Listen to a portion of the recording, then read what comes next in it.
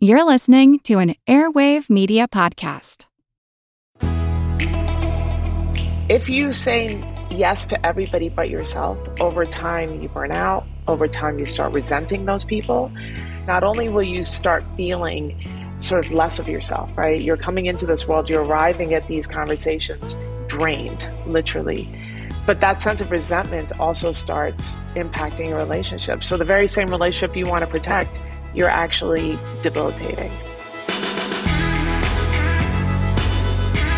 You probably have a solid plan for retirement, but you still might be wondering, did I miss something? Is there something more I can do right now to secure my future? It's time to find out. Visit planefe.com/hermoney to schedule a free appointment with an advisor today. Hey everyone, I'm Jean Chatzky. Thank you so much for joining us today on Her Money. Okay, I want you to do me a favor. I want you to picture in your head what a good negotiator looks like. What comes to mind? Maybe somebody tall, imposing, who knows how to command a room and demand what they want. Or maybe you think of somebody who doesn't compromise and isn't afraid to walk away from a deal. And maybe, just maybe, the person you're imagining is a man. Many women don't often behave like the intimidating negotiators of our imaginations. The words aggressive and demanding aren't necessarily adjectives we want applied to us. And research from the Harvard Kennedy School shows that women who negotiate their salaries are already seen as less likable, less hireable, less likely to be promoted than men who do the exact same thing. Knowing that, it's no surprise that women are less likely than men to negotiate our salaries in the first place. But we can't just give up on negotiating. We still earn just 83 cents for every dollar a man makes, and that's on average. The gap is much wider for women of color. Negotiating for more pay is one of the most direct ways that we can work to close the gender and racial pay gaps. The question is there a way for women to negotiate in a way that allows us to stay true to who we are and even that plays to our strengths? Maury Taheripour says yes.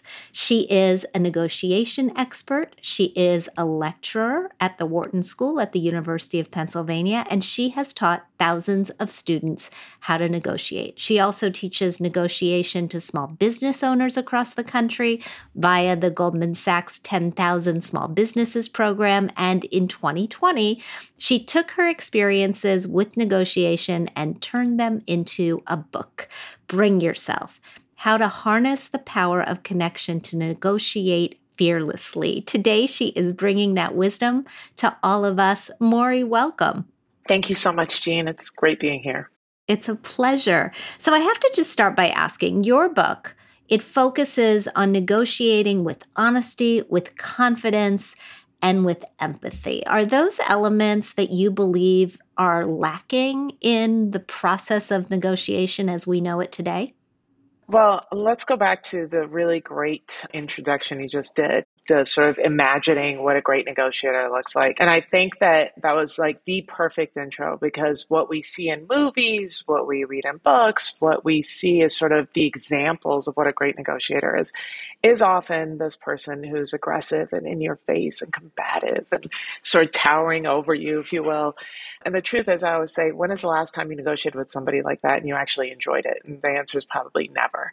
So I think that actually the examples that I see of great negotiators are the people that I often either teach or come into contact with are people who are actually quite the opposite of that image in our minds, right? They negotiate from a place of empathy. They negotiate from a place of curiosity.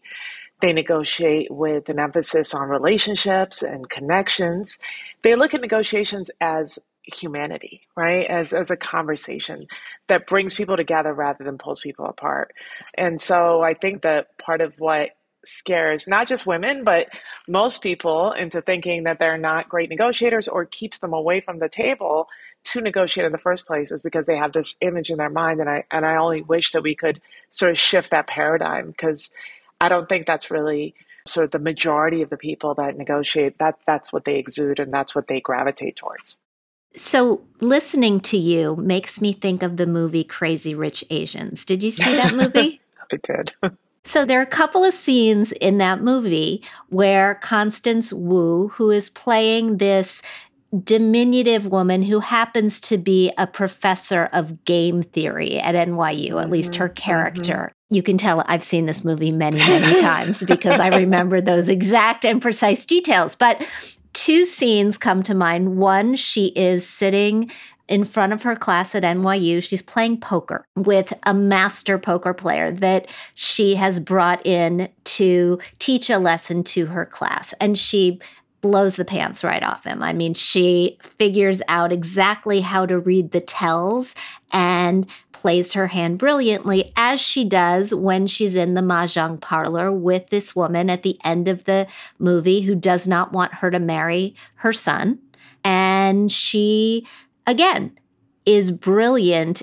That's not a classic negotiation, but that's the negotiation that you're describing. That's the person that I think you're describing. Yeah, I love that. I'm like, I need to watch that movie again. It's true. And I think part of the brilliance of her, as you just sort of described, is that she never is out of sorts. She's quite clear, actually, about her sort of source of power, which is really in her values, especially the scene with her mother, her future mother-in-law, is that she sits in her values. And that allows her to be very calm because that's what's most important to her, that she's not willing to sort of bet away the things that are ultimately the most important things to her. And part of her, that is her convictions. Part of her is that she honors herself and really honors this person that she loves. And so it makes her not feel desperate, but grounded. And I think when we say, sit in your power, people often, again, sort of see this person who's really aggressive and sort of this overarching image of someone. But it's actually somebody who understands their power, knows that they don't have to sort of stand on a mountaintop and yell it, right? They don't have to scream that I have power. They sit very calmly in that which is important to them and that which they understand to be their source of power, I want to say. I don't want to use that word again, but what makes them stand quite still in that which makes them grounded. And what becomes very clear is that we negotiate every single day, multiple times, right? Yeah. We think of negotiation as this thing that happens sporadically when we get a job offer, when we're trying to raise our rates, when we want to ask for a raise. We don't necessarily think, when I am trying to get my 4-year-old to put on a coat, when they don't want to put on a coat, that's a negotiation. Yes. And again, a great point, because we do negotiate all day, every day, particularly women, right? If you can negotiate with your 4-year-old, I believe you can negotiate with anybody, right? Because actually kids are quite emotionally intelligent. They pick up all kinds of social cues that we sort of over time don't pick up as much because we have all these other things in our heads. So they come from a place of innocence and purity, which allows them to see everything and feel everything. And so that's what makes them almost great negotiators, along with the cuteness factor. But really, the truth is we negotiate every day. And this is sort of how I start my classes, because I want people to understand that this isn't a skill that we don't use or that is foreign to us. Literally, from the moment we open our eyes in the morning, we're negotiating pros and cons lists we have, deciding what we're going to wear for the day, even merging onto traffic on a highway is a negotiations, right? You're sort of problem solving, you're finding your space. And so when you realize that, I think that gives people sort of a lot of confidence and empowers them, because you navigate this world negotiating every day. So can you become better? Absolutely. It's a learned skill, but do you already have a great foundation for it? Definitely. Tell me about you. I know that you are coming to us today. You're visiting your sister, you said, in California. I am sitting at the corner of 18th and Locust in Philadelphia. I graduated from Penn, where you teach. I have had the opportunity to sit in, sometimes as a student, sometimes not, on a lot of Wharton classes throughout my lifetime. And they're, a great, great resource. How did you come up to be a professor of negotiation at Wharton?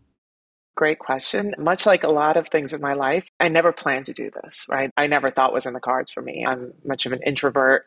The thought of standing in front of a classroom would have scared the heck out of me. If you had asked me this question 20 years ago, I would have been like, I can't even imagine that. That's not a profession I would have ever thought I'd pursue.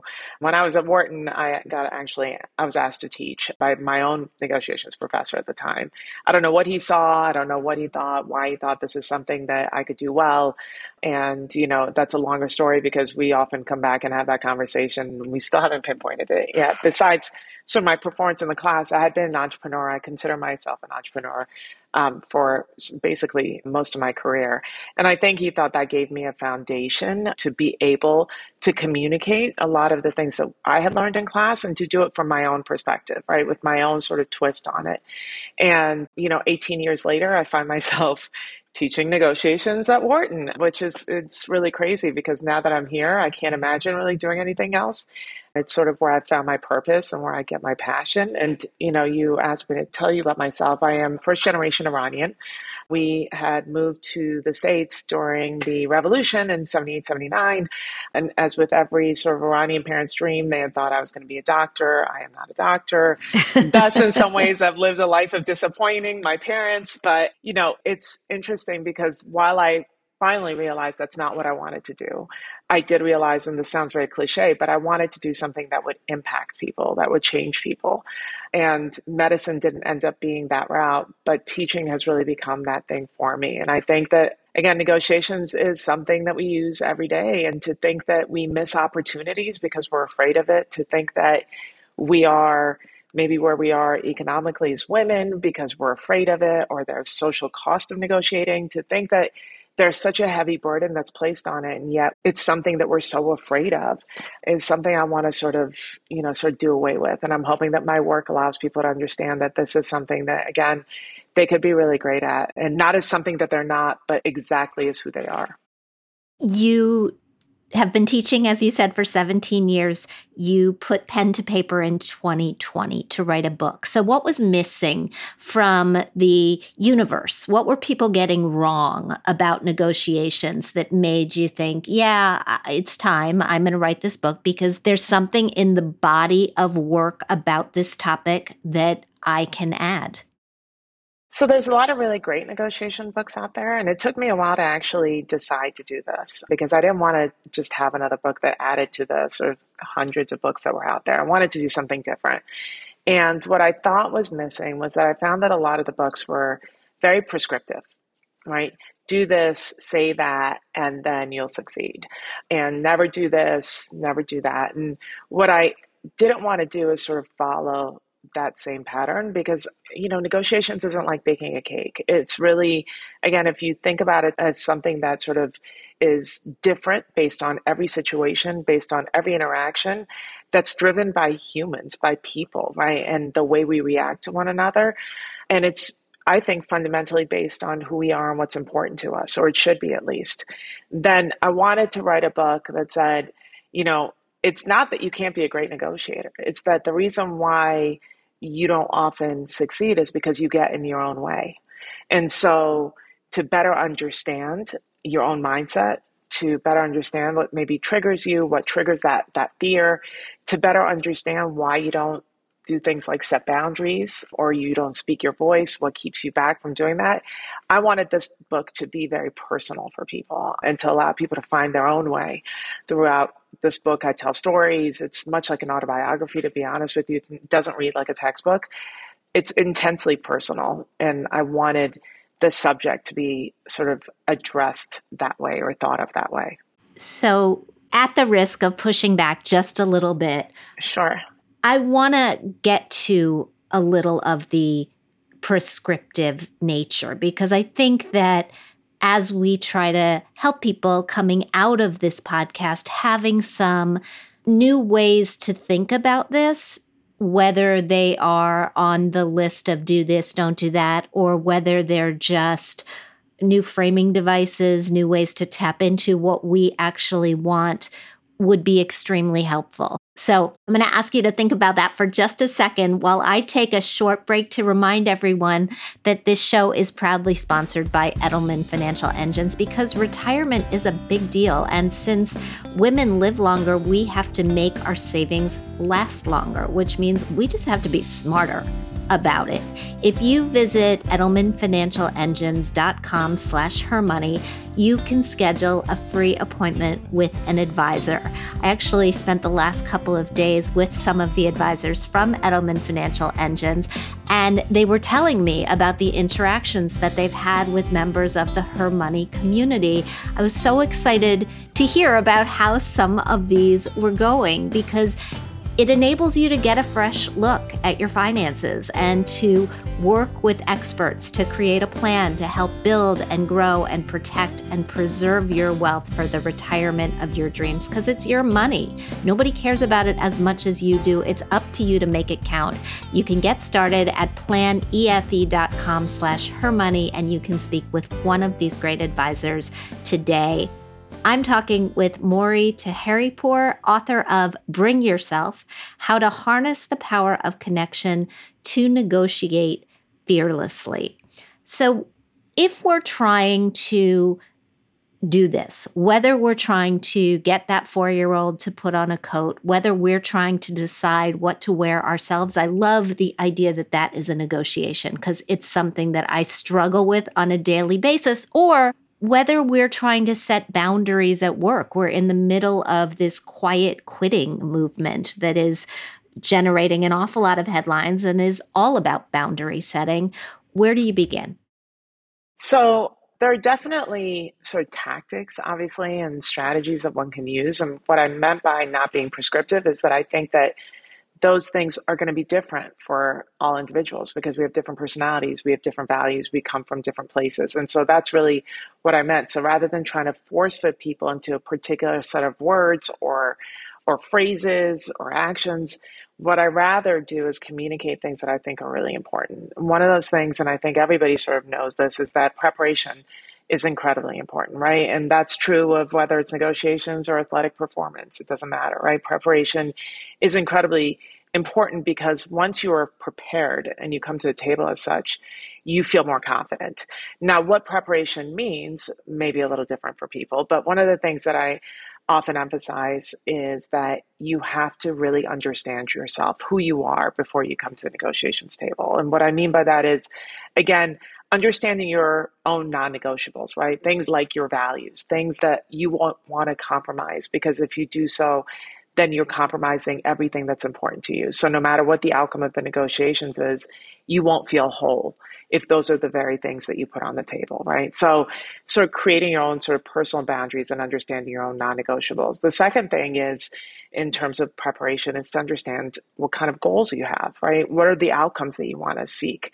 And this one's really important, and I love sort of talking about the research around this because what we know in negotiations, and not just negotiations, but positive psychology research, is that people who set more aspirational goals tend to do better in their outcomes, right? So it's sort of what you see for yourself is what you end up getting, right? So if you don't allow yourself sort of to dream big, to want more for yourself, then that creates sort of limitations. Thus, it affects the outcome that you have, right? Those outcomes are from a place of limit and scarcity as opposed to from a place of abundance and fullness, right? So again, sort of knowing who you are, setting those goals, really, really important.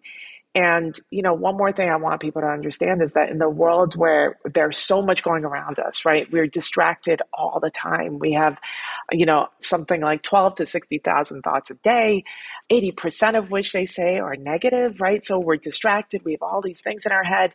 Staying focused, being mindful, and being really present is difficult. So I think we have to be far more intentional when we are negotiating about being really sort of there, being where our feet are for those conversations, and really focused on your counterpart as well, right? Exercising things like emotional intelligence, being really curious, right? Those people who come into negotiations with certainty and don't allow themselves to be curious, again, create limits as to the possibilities, the outcomes that could emerge. When you're curious, when you're open, when you're open-minded, if you can hear people, if you can listen to people, if you can focus on people, then that creates sort of not only a better conversation, but it allows room for you to learn throughout the process and maybe arrive at an outcome that is even better than what you imagined.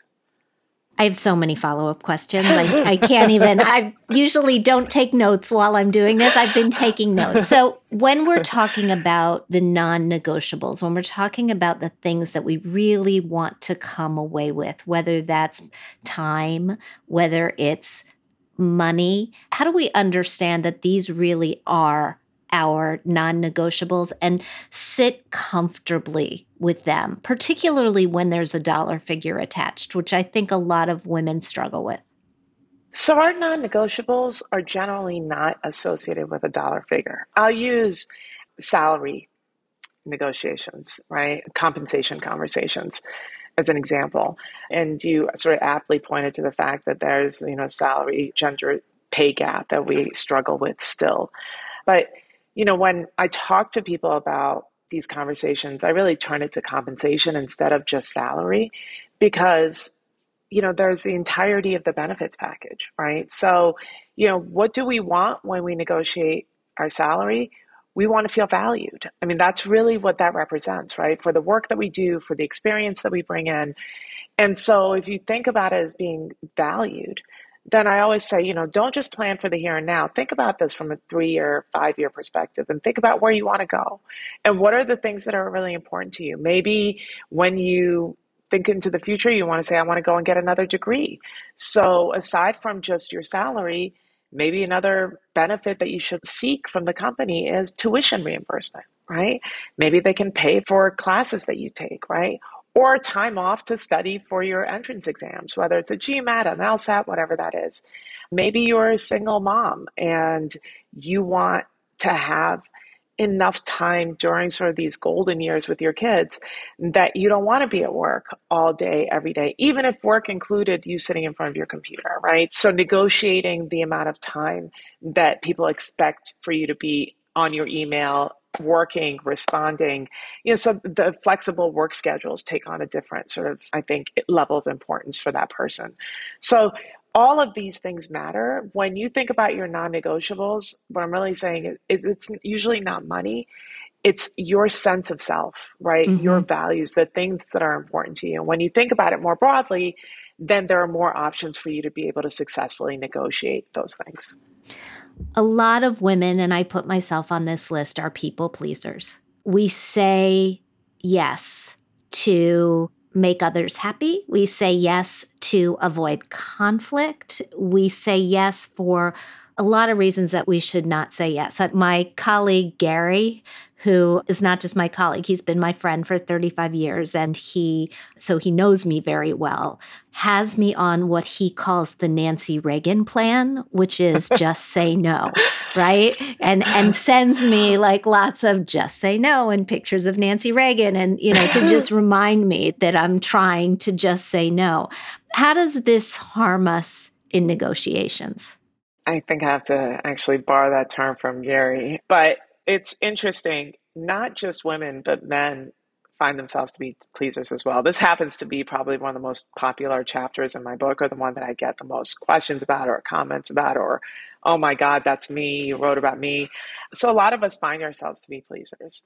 And, so the upside of the pleaser, I think, in negotiations, I think pleasers can make excellent negotiators, by the way, is that pleasers, and I'll include myself in this, we are more emotionally intelligent, right?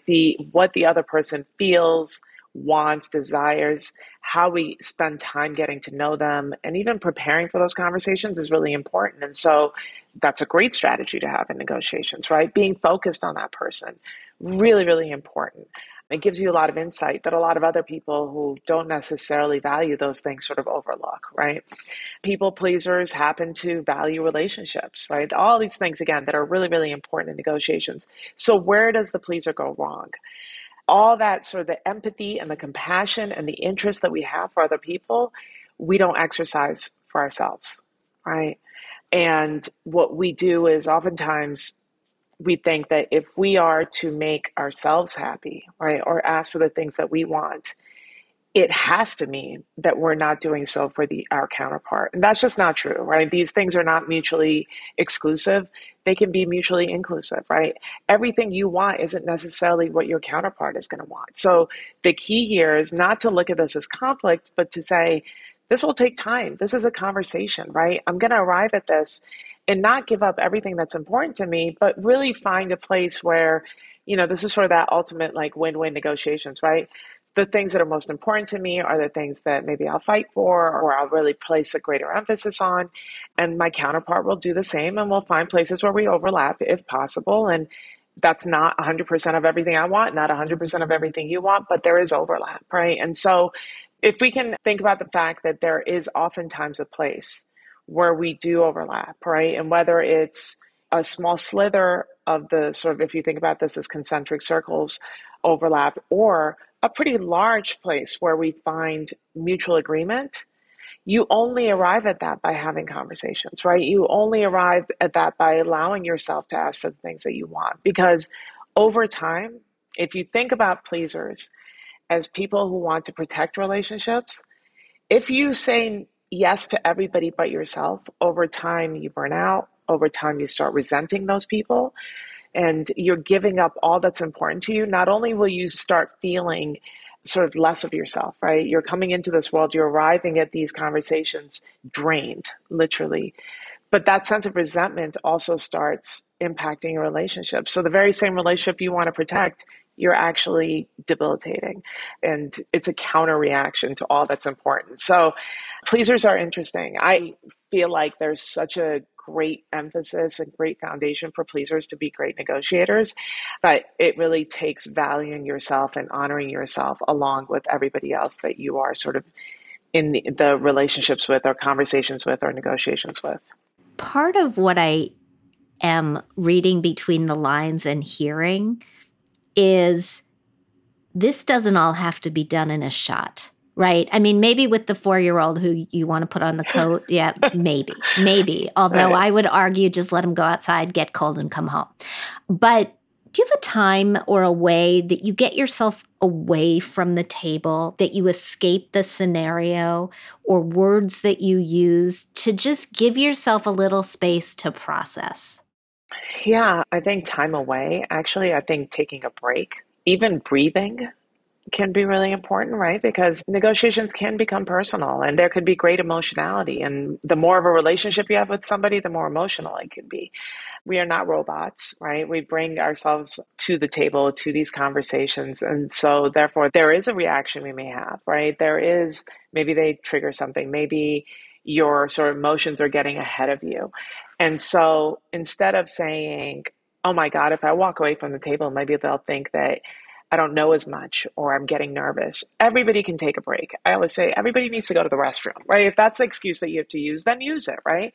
But walk away, breathe through it, right? Bring yourself back to a place where you feel more grounded again, right? And can think more from a place of strength. And again, I'm not saying strength from a place of power, but strength from the place of critical thinking, right? Place of clarity. And once you do that, I think it allows you to see better, to understand better, especially if there's some amount of conflict. In negotiations, we call this going to the balcony. And all that means is that you're almost rising above the conversation and you're seeing it from another perspective, right? So if you're headbutting, if you can't seem to agree, then you take a break and you walk away and you say, what could possibly be going wrong? How can we change this conversation? What am I missing? And when you do that, you come back and you restart this conversation. Maybe you're reframing it. Things tend to sort of level out. And I think that it's the mistake that we make, that these things have to be done quickly, that we have to arrive at an outcome really quickly.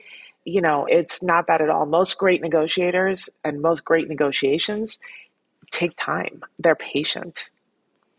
Last question, and it's a little bit of a deviation. Near the end of your book, you write about how honest and empathetic negotiations are crucial for democracy.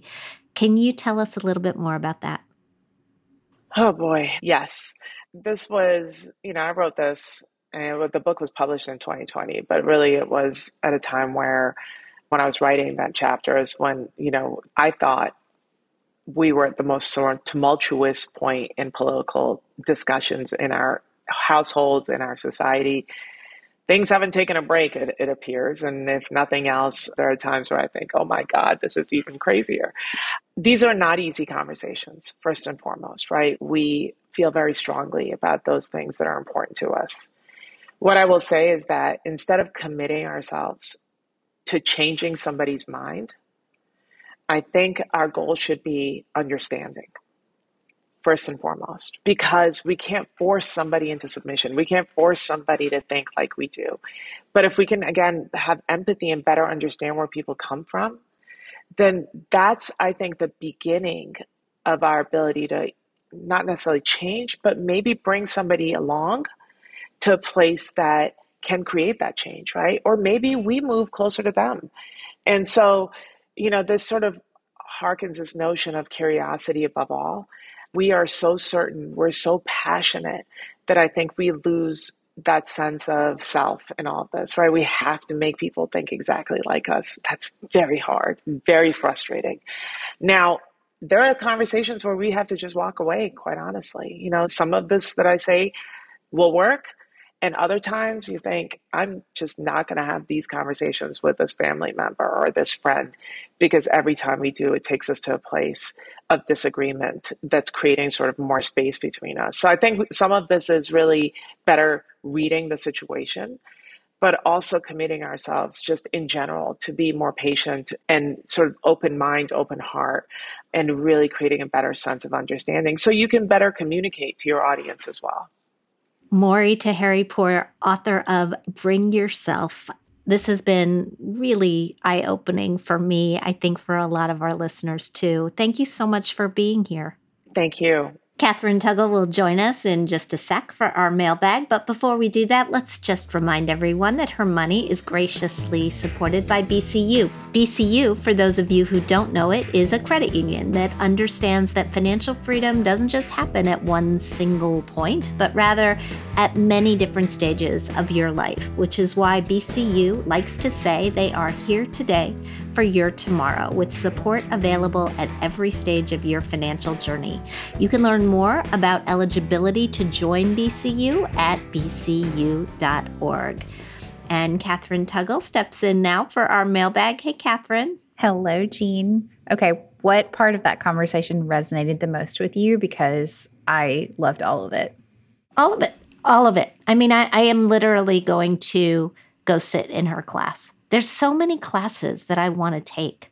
I don't have time to take them all, but I am definitely going to take hers. And she was just such a lovely presence, right? I could see how she is a very successful negotiator because she's one of those people who makes you want to work with her, to reach a solution.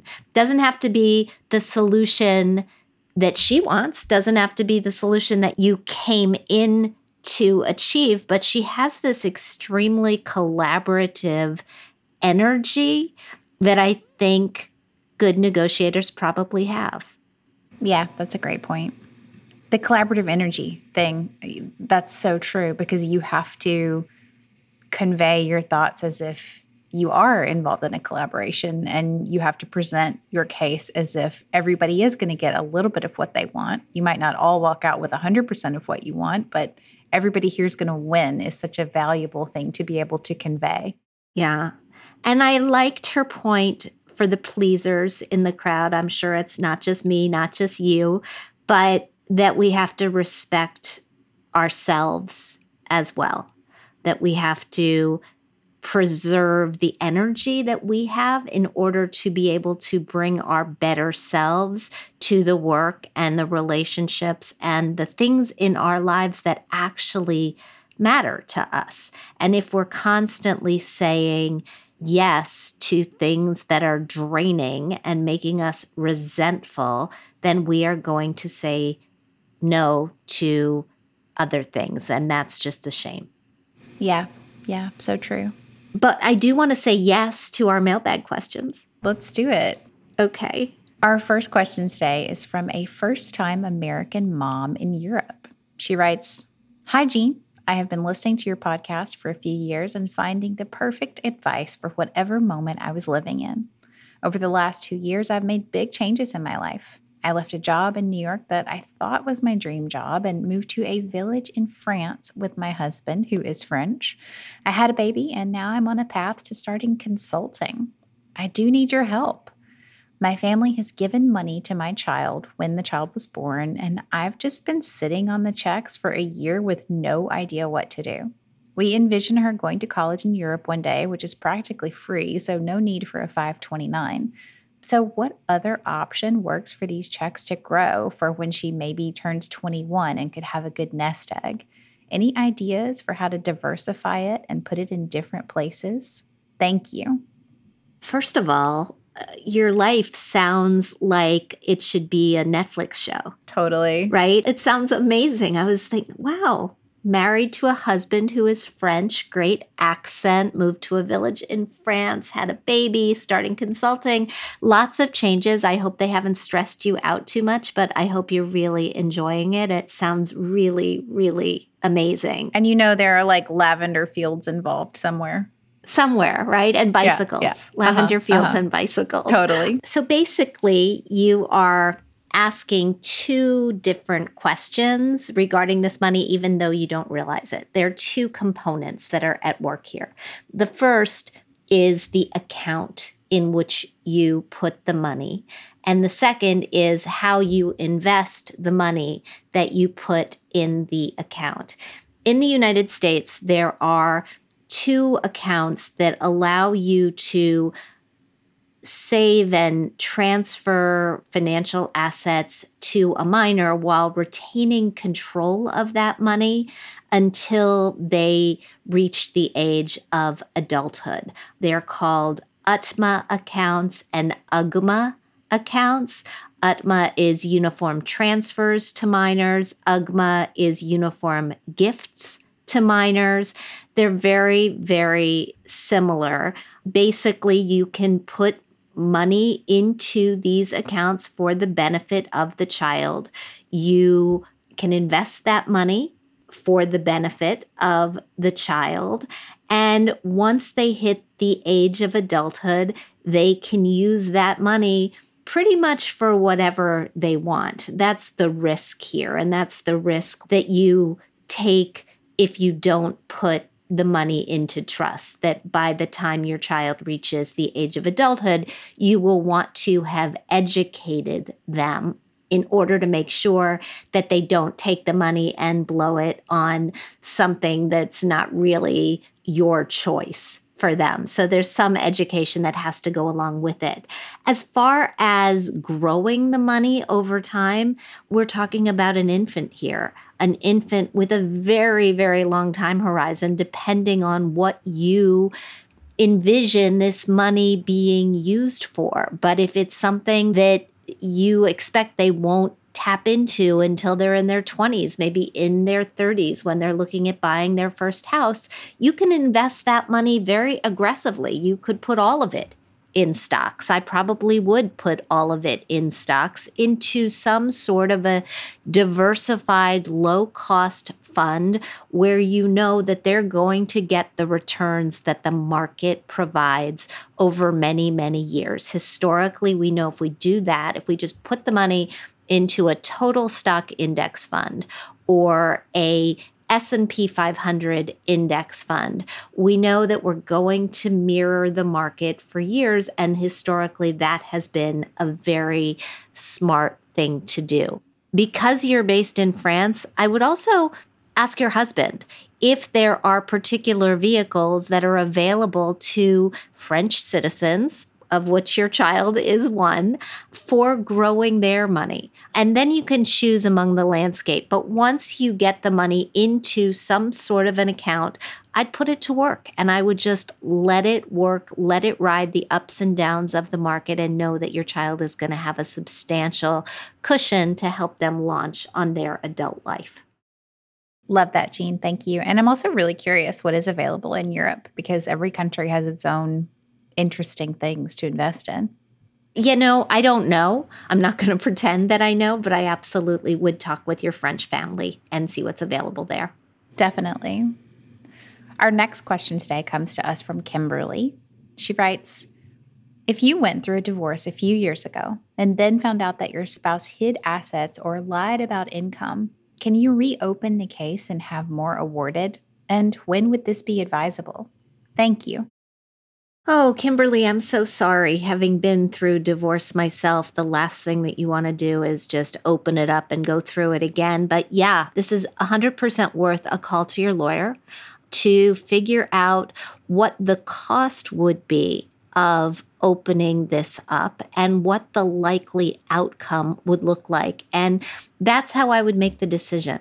If you are looking at a wash here, if you're looking at the fact that it's going to cost you just as much or even a little bit less than you would likely get because of the available resources to open this up, I would just wash my hands of it. I would acknowledge that this guy is an asshole who really should not be given the kind of break or grace that you're going to give him by not opening it up. But the time, the emotional drain on you, and the cost to you is not likely to be worth it. If everything goes your way, there is the possibility that you could be awarded lawyer's fees. There is the possibility that you could get your money back, but you're never going to get your time back. So I would just look very, very closely at the future benefit. Try to compare them as rationally as possible with your future costs. And I might even get a second opinion from a second attorney on this one, just to make sure that you're not being led down a path where the only one who is going to make out here is the lawyer.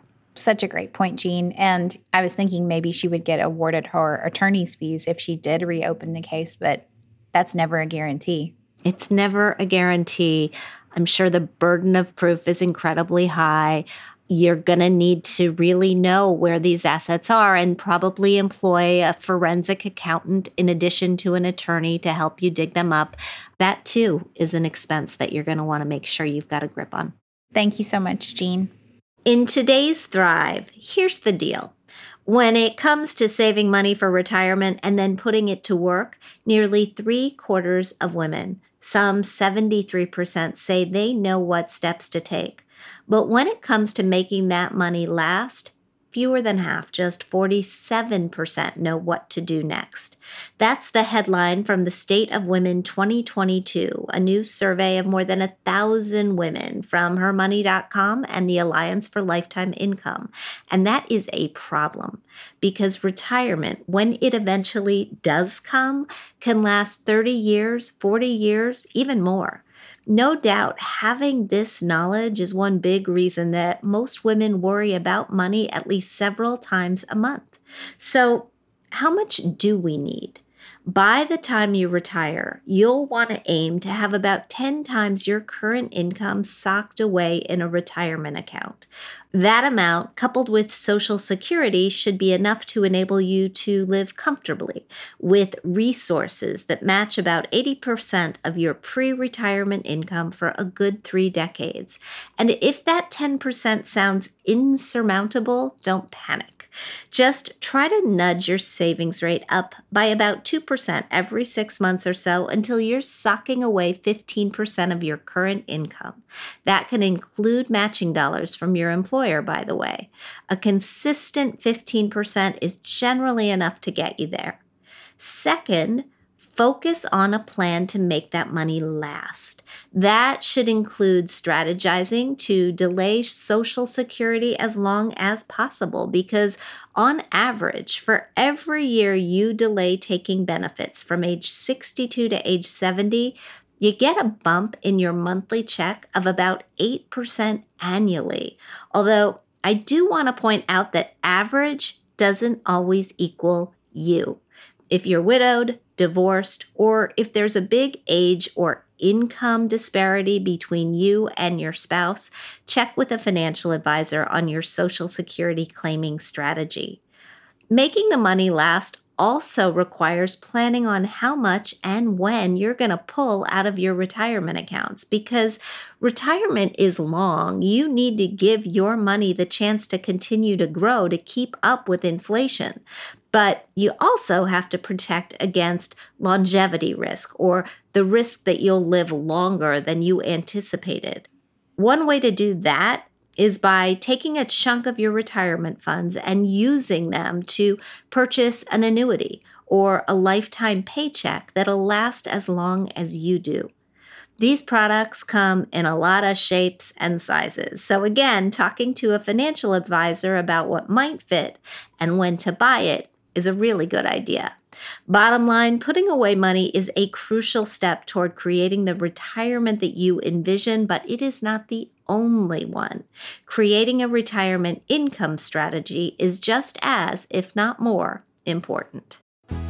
Thank you so much for joining me today on Her Money. Thanks to Maury for helping us all feel more confident at the negotiating table. I hope that you're all inspired to get out there and A, figure out what you want, and then B, figure out how to get it. If you like what you hear, please subscribe to our show at Apple Podcasts. Leave us a review. We love hearing what you think.